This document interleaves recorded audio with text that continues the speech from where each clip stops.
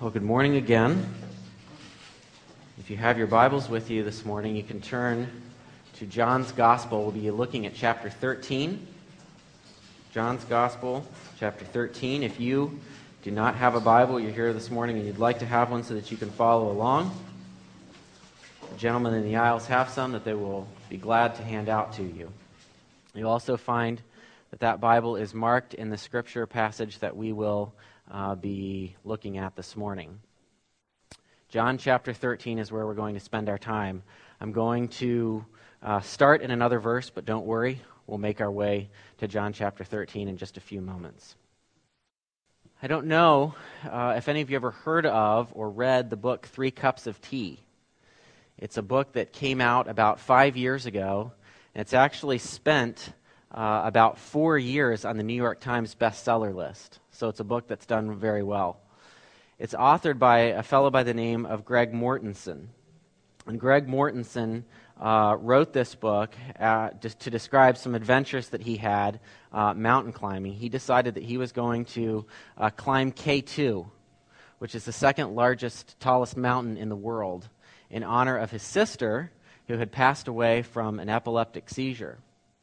And he recounts in this book about how he doesn't quite make it to the top. He's not able to reach the summit of K2. And on his way down, somehow, don't know how, he gets separated from the climbing party that he's climbing with. And he's wandering now. He's without food. He's without water. His clothes are torn and ragged. And he stumbles into this little village called Corfe. And while he's in Corfe, which is a small village in Pakistan, while he's there, the people there nurse him back to health. They provide food for him. They give him water. They give him clothing. They give him a place to rest and sleep and rest up. And basically nurse him back to health and in some ways save his life before he's finally able to return to civilization. While he's in Corfe, he's wandering around the village. And as he's wandering around the village, he sees a group of children near the back of the village, and they're scrawling in the dust with sticks. And he's wondering, what are these children doing? Why are they doing this? And he asks someone and finds out that these children are scrawling in the dust with sticks because this is their school, and this is how they do their lessons. And as he's observing what they're doing, one of the little girls comes up to him and asks him if he would help build a school in their village, if he would come back to Corfe and build them a school. And Mortenson says that in that moment, he made a rash decision that changed the course of his life forever. And so when he finally came back to the States, he wrote this book, 3 Cups of Tea, which has now sold over 4 million copies. He founded a humanitarian organization called the Central Asia Institute. The Central Asia Institute advocates for education, particularly for girls, in developing nations like Pakistan and Afghanistan.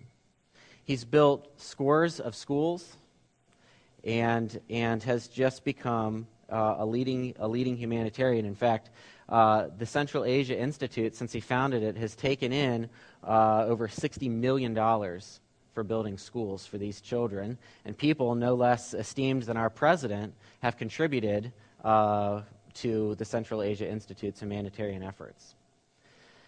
There's just one small problem with all of this. Most of what Mortenson said is likely not true. Most of the things that he wrote about his experiences in the book 3 Cups of Tea are either grossly exaggerated or completely fabricated. The people that climbed with Mortenson to the top of K2 say that he never was separated, that they never did stumble into a village called Corfe, that he actually did not even hear about Corfe until a year after his failed attempt to climb K2. Now, none of this takes away from the things that he has done. I mean, he is recognized as the leading voice advocating for education in some of these developing nations. But as more and more is uncovered about what he claims to have done, Mortensen as an individual has become more and more and more discredited. His work devalued and denigrated. All those accomplishments, which are real and genuine, just don't seem like as much, and he's having more and more trouble raising money for the Central Asia Institute because humanitarian watchdog groups are now becoming aware of this and are not able to fully recommend that organization. Now, the idea that one thing could discredit a whole load of other accomplishments reminds me of a parallel situation in the New Testament.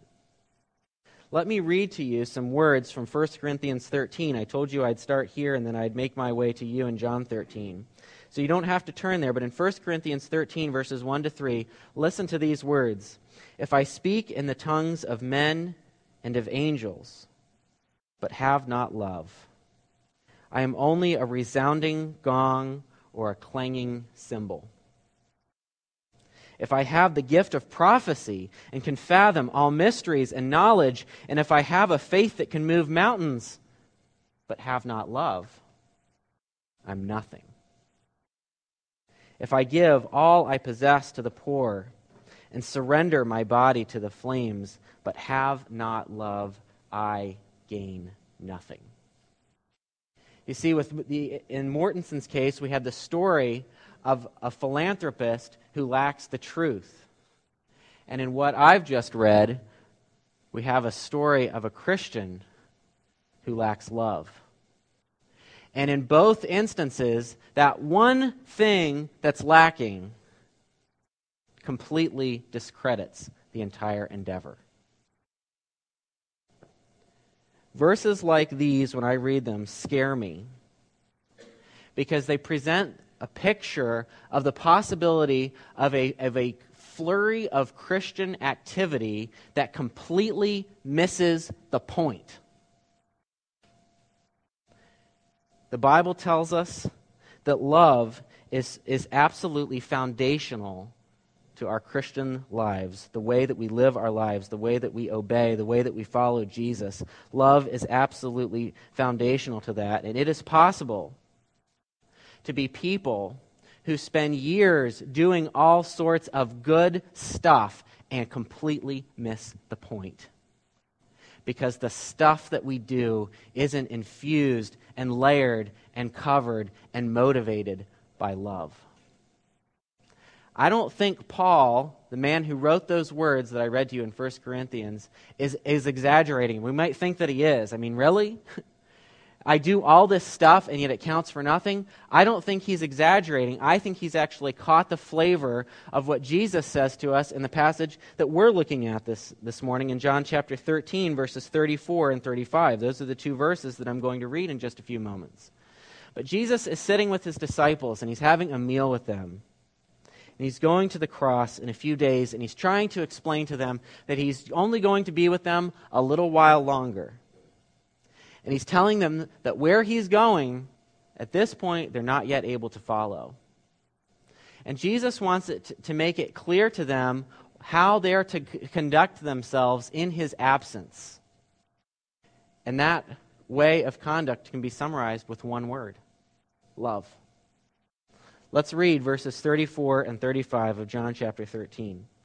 Jesus says this, "A new command I give you, love one another. As I have loved you, so you must love one another. By this, all men will know that you are my disciples, if you have love one for another." One of the things that's at the forefront of Jesus' mind before he leaves is how his disciples are going to conduct themselves in his absence.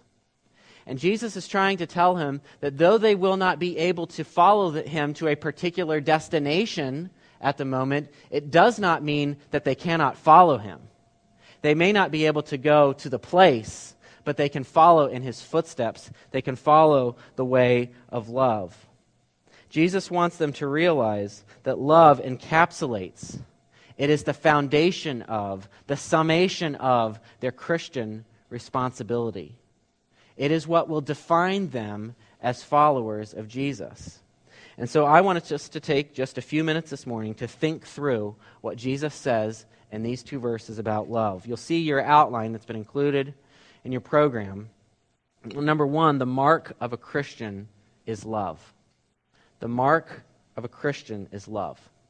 There are all sorts of religious symbols that mark devotees of a particular religion. Okay, if you think about world religions, or you think about religion in our country, there are all sorts of ways that you can look at someone and immediately identify their faith. If you see people walking around with shaved heads and orange robes, they're likely Buddhist monks. If you see a woman with a scarf wrapped around her head and possibly even covering her face, that identifies her as a follower of Islam. If you see a man with a small hat on the back of his head, he's Jewish. If you see a man with a white collar, he's likely Catholic. Or a nun wearing the habit. All of these things are religious identifiers that show a person just by looking that these people are followers of that faith. And I find it interesting that when Jesus talks to his disciples, he doesn't give them something outward by which people will immediately know, oh, they're disciples of Jesus, because they're wearing that. He doesn't give them jerseys. He doesn't give them what would Jesus do bracelets even. He doesn't give them anything that would outwardly identify them as followers of himself. And so Christians in any culture around the world often look just the same as the culture that they come from in many ways. And Jesus is telling them, I don't want a symbol to define you. I want a way of life to define you. And the way of life that needs to define you is love. People are going to know that you are really following me by the fierce love that you have for one another, not the hat or shirt or bracelet or anything else that you wear. You're going to be defined by your love. The mark of a Christian is love. I've taken that point from a little booklet written by Francis Schaeffer. He wrote a book called The Mark of a Christian. And in this little booklet, he talks about some of these very things.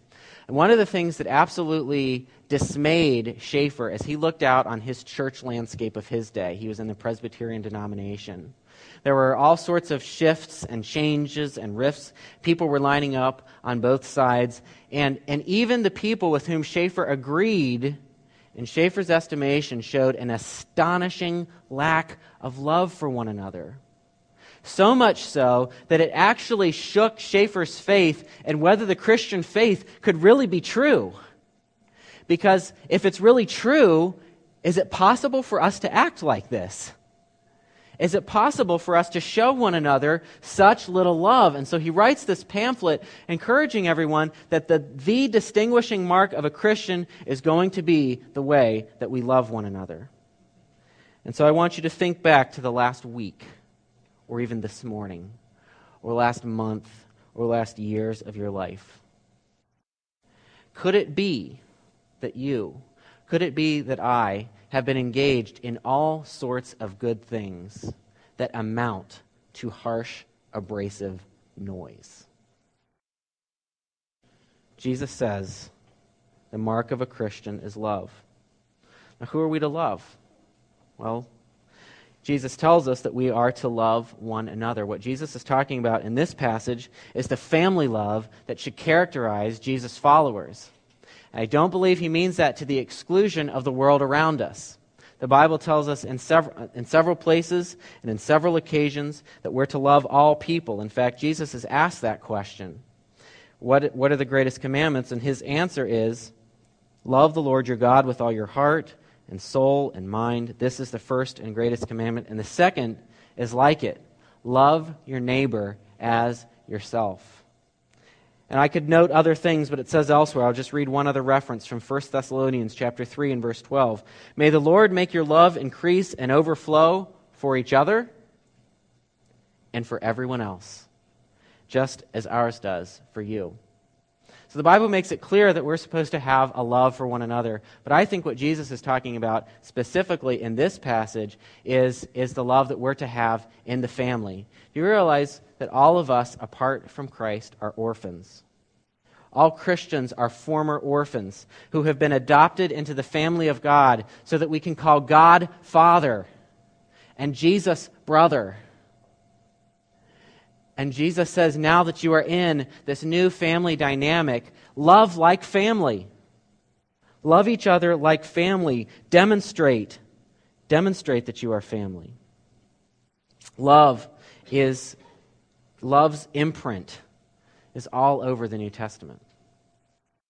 In some of the greetings to the letters that we have recorded for us in the New Testament, love is shown as one of the key outworkings of God's grace in their lives. The people to whom Paul is often writing points to the love that they have for one another as a result of something that's been changed inside of them.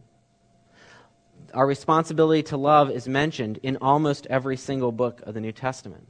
And I don't have time to list all of these things to you, but Romans chapter 12 and verse 10 says that we should be devoted to one another in love. Galatians chapter 5 and verse 13 says that we should serve one another in love. Colossians 3:12 to 14 says this, therefore, as God's chosen people, holy and dearly loved, clothe yourselves with compassion, kindness, humility, gentleness, and patience. Bear with one another and forgive whatever grievances you may have against one another. Forgive as the Lord forgave you, and over all these virtues put on love, which binds them all in perfect unity. I hope you can see, just from the things that we've talked about in these few short minutes, that love's kind of a big deal in the Bible. And so I've got to ask you the question, and I've got to ask myself the question, is it a big deal to you? Is love the character quality that defines you? What would your wife, or your husband, or your friends, or the people around us say? Would they say that they definitely know you're a disciple of Jesus because it's unmistakable, the quality of your love? God isn't happy with mere raw obedience. He's concerned with what motivates it. He's concerned with what accompanies it. And love is not a footnote, an appendix, or a sidebar to the Christian life. It is the summation of our responsibility to one another. Jesus doesn't just tell his disciples, though, that their lives are to be characterized by love. He tells them how to do it. And so secondly, I say this, the standard of love is Jesus. The standard of love is Jesus. Jesus tells his disciples that he's giving them a new commandment. And we might ask, is this the first time that we've ever been commanded to love one another? And of course the answer is no. One verse that I've already read, it says that we're to love the Lord with all of our being and we're to love our neighbor as ourselves. And when Jesus says that latter part, that we're supposed to love our neighbor as ourselves, he's quoting the Old Testament. Leviticus 19:18, in which the Bible says, do not seek revenge or bear a grudge against one of your people, but love your neighbor as yourself. I am the Lord. So Jesus is not saying that the commandment itself to love is new. But what Jesus is constantly doing, as we read through the New Testament, what Jesus is constantly doing is he's taking our ideas of what it means to be righteous and qualities of righteousness, and he's raising the bar higher and higher and higher. And he's taking our standards of what we think it means to be righteous, and he's completely blowing them out of the water. There are recorded conversations of people that ask him questions. And one young ruler comes to him and says, I've kept the law from my youth. What else do I need to do? Am I set? And Jesus says, no, one more thing. Sell everything that you have, give it to the poor, and follow me. You don't know what righteousness is. He says to others, unless your righteousness exceed that of the Pharisees, the most righteous group of the day, you won't inherit the kingdom of heaven. Because people looked at the Pharisees as the benchmark. Surely they will get it. And Jesus says, you haven't even seen righteousness yet. He tells people that think that they've never cheated on their wife. If you even looked at a woman and lusted after her in your heart, you're guilty of adultery. He tells people that say, hey, I've never killed anyone. If you've ever hated anyone in your heart, you're guilty of murder. You see what Jesus is doing over and over again? He's taking our flimsy standards of righteousness where we think we're doing a good job, and he's blowing them away. He's raising the bar. He's saying the standard is up here. And it's in this way that Jesus can take the commandment to love and say it's an entirely new commandment. He's basically telling his disciples, you haven't even seen love yet. You haven't even begun to understand what love is until you watch me do it.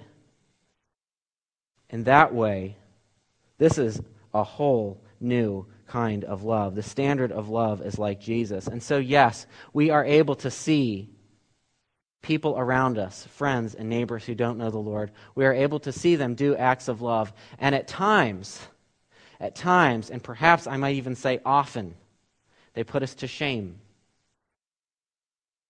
And yet, they're nothing close to the new commandment of love that Jesus gives us.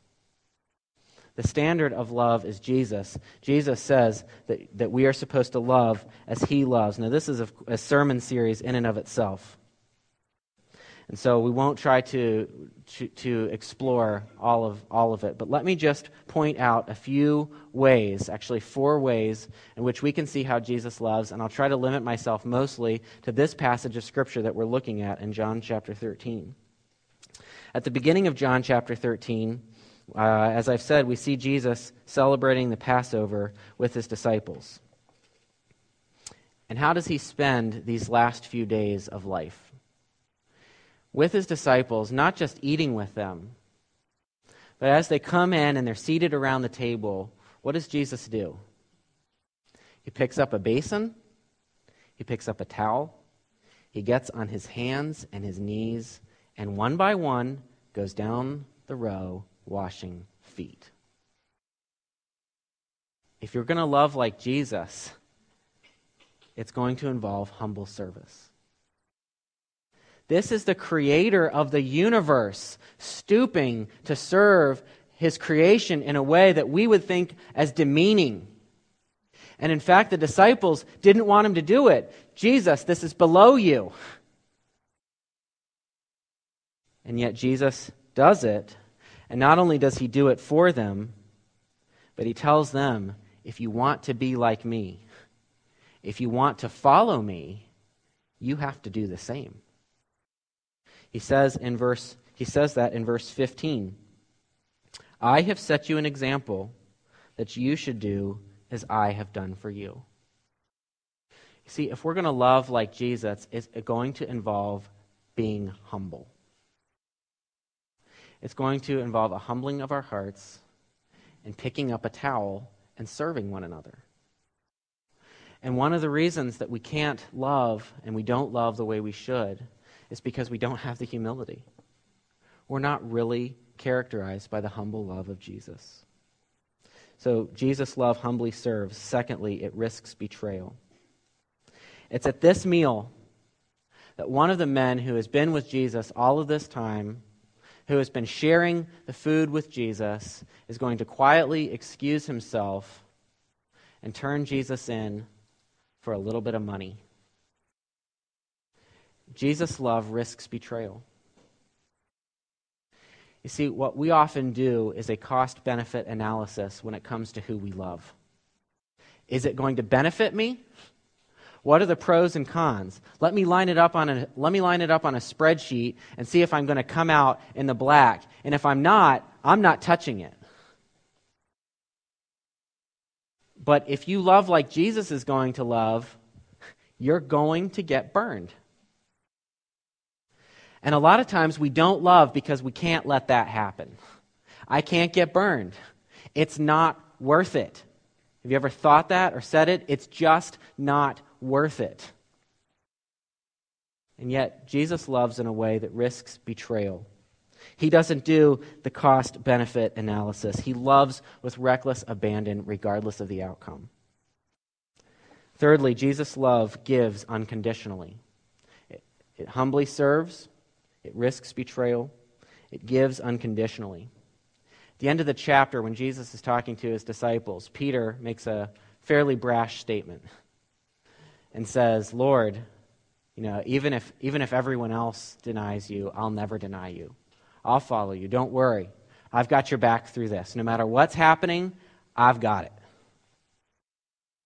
And what does Jesus say? Before morning, you're going to deny me not once, not twice, but 3 times. And we find as we continue reading in John's Gospel, that's exactly what he does. He denies his Lord. And yet we see Jesus circle back to him in the very last chapter of John's Gospel. And what does Jesus do? He comes up to John. John's been fishing. He comes up to him on the beach, and he pulls him aside, and he says, John, do you love me? He asks him 3 times. And I don't think he does it just to stick the knife in. Remember, Peter? Remember? I told you 3 times. Do you really love me? Remember what you did to me? No. Because each time he asks him if he loves him, and Peter says, you know I love you, Lord. And Peter says, okay. Or Jesus says, okay, I've got a job for you. Feed my lambs.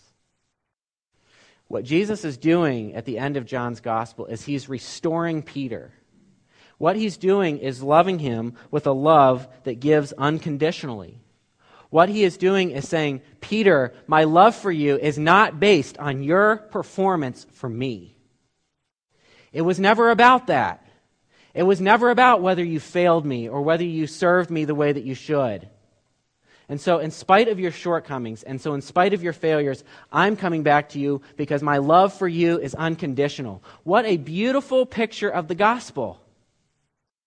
Because the gospel tells us that God loves us not because of our performance for him, but because in spite of our performance for him. God loves us on the basis not of our performance for him, but his performance for us. Jesus' love is unconditional. What do we do when we're abandoned and wronged? We cut that person out. They're dead to us. We write them off. They don't deserve our love anymore, but what does Jesus do? Jesus pursues them. He loves them faithfully and unconditionally in spite of their performance. That's a kind of love that you can't see anywhere else. I mean, Jesus is the example of love par excellence. It's an unconditional giving of oneself, and if we're going to be his followers, that's the way we've got to do it. There aren't strings attached. Because we betray the gospel when we love conditionally. We betray the gospel that saved us. Fourthly,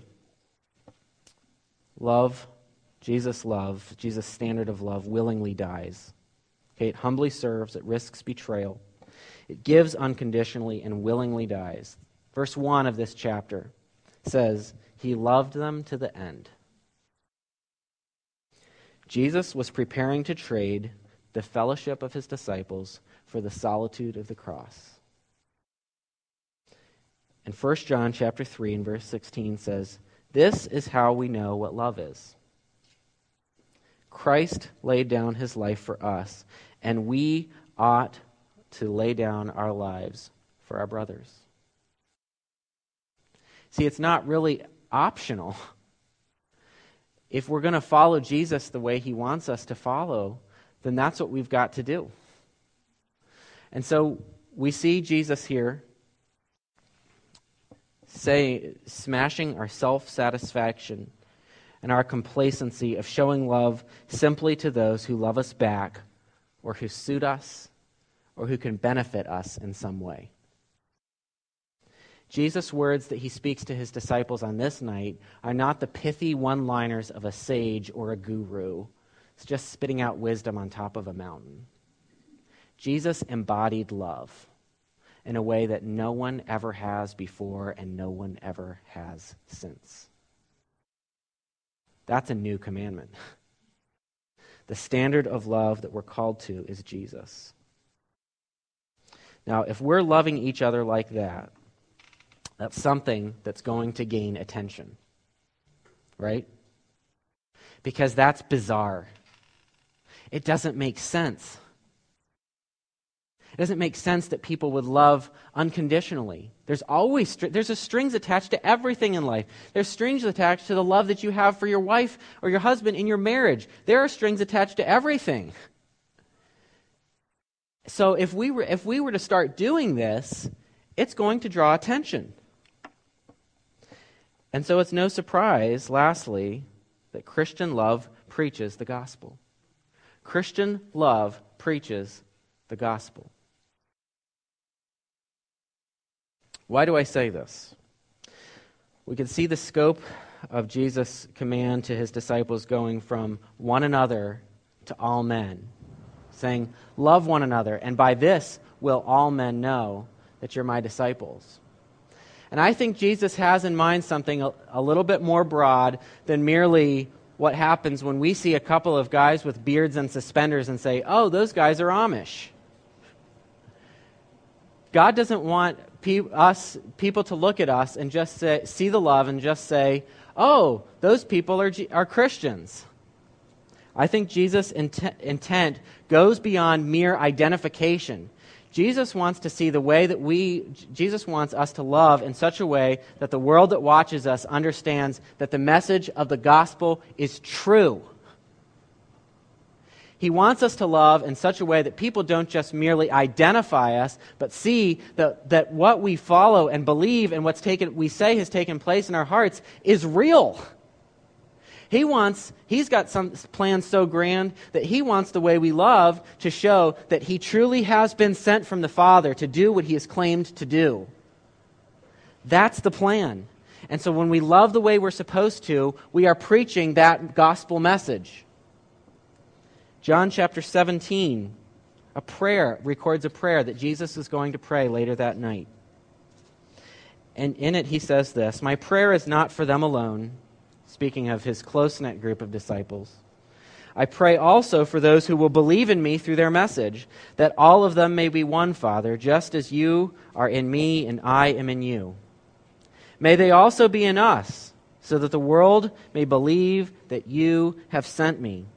I have given them the glory that you gave me, that they may be one as we are one, I in them and you in me. And then he says this, may they be brought to complete unity, to let the world know that you sent me and have loved them even as you have loved me. That's what's going on here.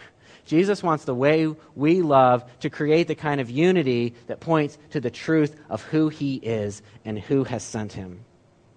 And so one person said this, the new command is therefore not only the obligation of the new covenant community to respond to the God who has loved them and redeemed them, it is a privilege which, rightly lived out, proclaims the true God before a watching world.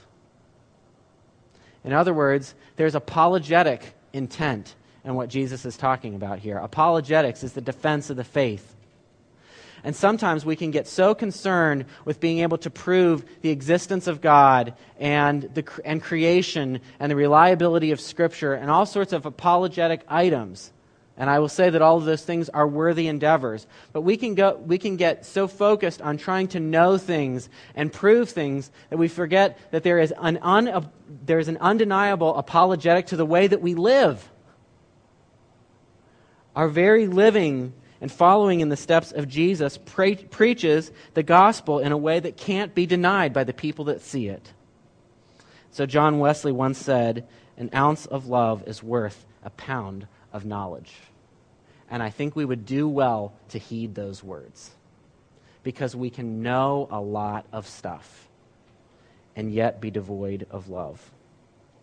We must come to see that our love is a visible demonstration and confirmation of the truth of the gospel. And Schaeffer, who I referred to before, was very concerned that Christians show each other what he referred to as observable love. He always used the word observable love because he found Christians talking all the time about the fact of love, but he didn't see it. So what he was saying is, let's stop talking about it and let's actually start doing it. And one of the things that he said in that little pamphlet that he wrote was this: we can make a little flag and write on it, "We love all Christians." You can see us trudging along with our little flags all rolled up that say, "We love all Christians." And at the appropriate moment, we take off all the rubber bands, unzip the cover, and put it up. How ugly. Those are Schaeffer's words viewing Christians. A banner that we keep rolled up until the appropriate moment. Schaeffer knew that love was never adequately expressed in words alone. Are we people who demonstrate to one another observable love? Or is it just theory? Is it a matter of convenience? Is it something that we do to the people that we really like? Is it something that we show to the people that we get along well with? If it is, it's not the kind of love that Jesus pushes on us. So I say here at the take-home truth at the bottom of your outline, if I could just sum this all up in one sentence, it would be this: we display the truth of the gospel when our lives are marked by Christ-like love. We display the truth of the gospel when our lives are marked by Christ-like love. And I'm just going to take a few more minutes to conclude with you. What do we need to do to love like this? I would suggest that whether you're here this morning and you've never come to Christ, either you're not sure what it means to be a Christian, or you've never come to Christ and repented, or whether you've been saved for 30 or 40 or 50 years, the thing that we all need equally is the gospel. We all need the gospel. Because the bar that Jesus has set is impossibly high. I mean, have you ever loved like that? Can you love like that? Is it even possible? And see, what Jesus tells us is not just an ideal. This is something to shoot for. Jesus expects it. He demands it. And the problem is, we don't ever meet it. And so if you're sitting here today and you're thinking, okay, well then being a Christian must be about trying to do this stuff better. These are people that gather together and they hear messages preached and they just try to do that stuff better. Then I'm here to tell you that that is not what it means to be a Christian at all. Christians are people who realize that they have completely failed at their responsibilities. But that's what makes the gospel such good news. Because at every point where you have failed to love, Jesus was successful. Every time that you and I have turned a blind eye to need, every harsh word, every unkind thought, every week that has gone by where we've been so focused on ourselves that we can't even begin to think about the people around us, in every instance where we have failed, Jesus was completely successful. And what does he do? He offers to trade his track record of success with your track record of failure. And he offers to take the penalty that your failure brings about. Because all of us are rightly condemned. We have not loved the way we ought. And our condemnation is just. And so if you are here this morning, the answer is not to do better. The answer is to trust Jesus. Only in the gospel can you ever find hope. Any attempts at loving like this in our own strength are going to be completely futile. You can't do it. and I would say to those of us who are Christians, that we need the gospel as well. Because if you're like me, you might come to a passage of Scripture like this and just be completely filled with despair. Because you know how much you fail. And so I just want to remind you this morning, if you're feeling that despair, that the same grace that gained your standing before God is the grace that maintains your standing before God. We can get caught up in that treadmill of thinking, okay, I came to the service and I just need to do better. And what I'm trying to tell you is that yes, we need to work harder at love, but it needs to be motivated by the right things. And you will be more motivated and freed to go out and show one another the kind of love that God requires of you if you come to the realization first that your standing with God is secure. You and I are like Peter.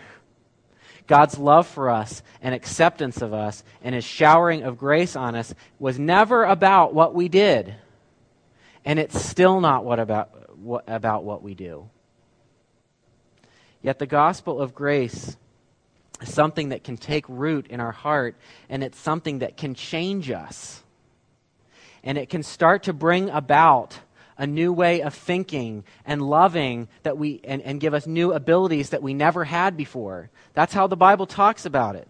Colossians chapter 1, verses 3 to 6 says this: "We always thank God, the Father of our Lord Jesus Christ, when we pray for you, because we have heard of your faith in Christ Jesus and the love you have for all the saints." Now, where does that love come from? Verse 5, "The faith and love that spring from the hope that is stored up for you in heaven, and that you have already heard about in the word of truth, the gospel that has come to you." All over the world, this gospel is bearing fruit and growing, just as it has been doing among you since the day you heard it and understood God's grace in all its truth. You see, our goal here is not to move away from the gospel, but to trust it afresh and to go deeper into the gospel, deeper in our understanding of our acceptance and the fact that we've been accepted by Christ, that we've been loved by Christ, that we've been given all sorts of riches in Christ, that the only place that we can truly find joy is in Christ. As we consider those things, as we consider those truths, they are going to have an effect in us that's going to change us. Because a person that has had an encounter with Jesus and is truly recognizing what he's been given and the way he's been loved and the grace and mercy that he's received doesn't walk away unchanged. And it frees you, the gospel frees you to let go of the idols that prevent you from loving one another. It frees us to let go of our idols of pride. We're able to let go of that critical spirit where we constantly see people and we're constantly judging them over and over and over again because we're proud. But the gospel tells me that my glory isn't in me, it's in Jesus. My glory is in the cross, and it frees me from those idols. It frees me from the idol of human approval. I can speak the truth to you. I can say hard things to you, and you can say hard things to me without fearing losing the friendship, because the greatest priority in my life is not your approval. The gospel tells me that I'm already accepted in God. I don't need human approval. I have the approval of the one who really matters. It will free you from the idol of self. Many times we're simply not aware of the needs around us. We're just too focused on what we're doing. And the gospel tells us that there is joy to be found not in pursuing our own selfish interests, but in pursuing a Savior. The gospel frees us from the idol of security. One of the reasons we don't love is because we understand that in any act of love, we're going to be required to give a part of ourselves away that we might not ever get back. And so we make an idol out of our security. The gospel tells us that we are secure in Christ. That there is nothing that we can lose in this world. There's nothing that can truly be taken from us. You see what I mean? growing in our understanding of the gospel that way is going to change the way we love. And if we do, we're going to start loving like Jesus. Let's pray.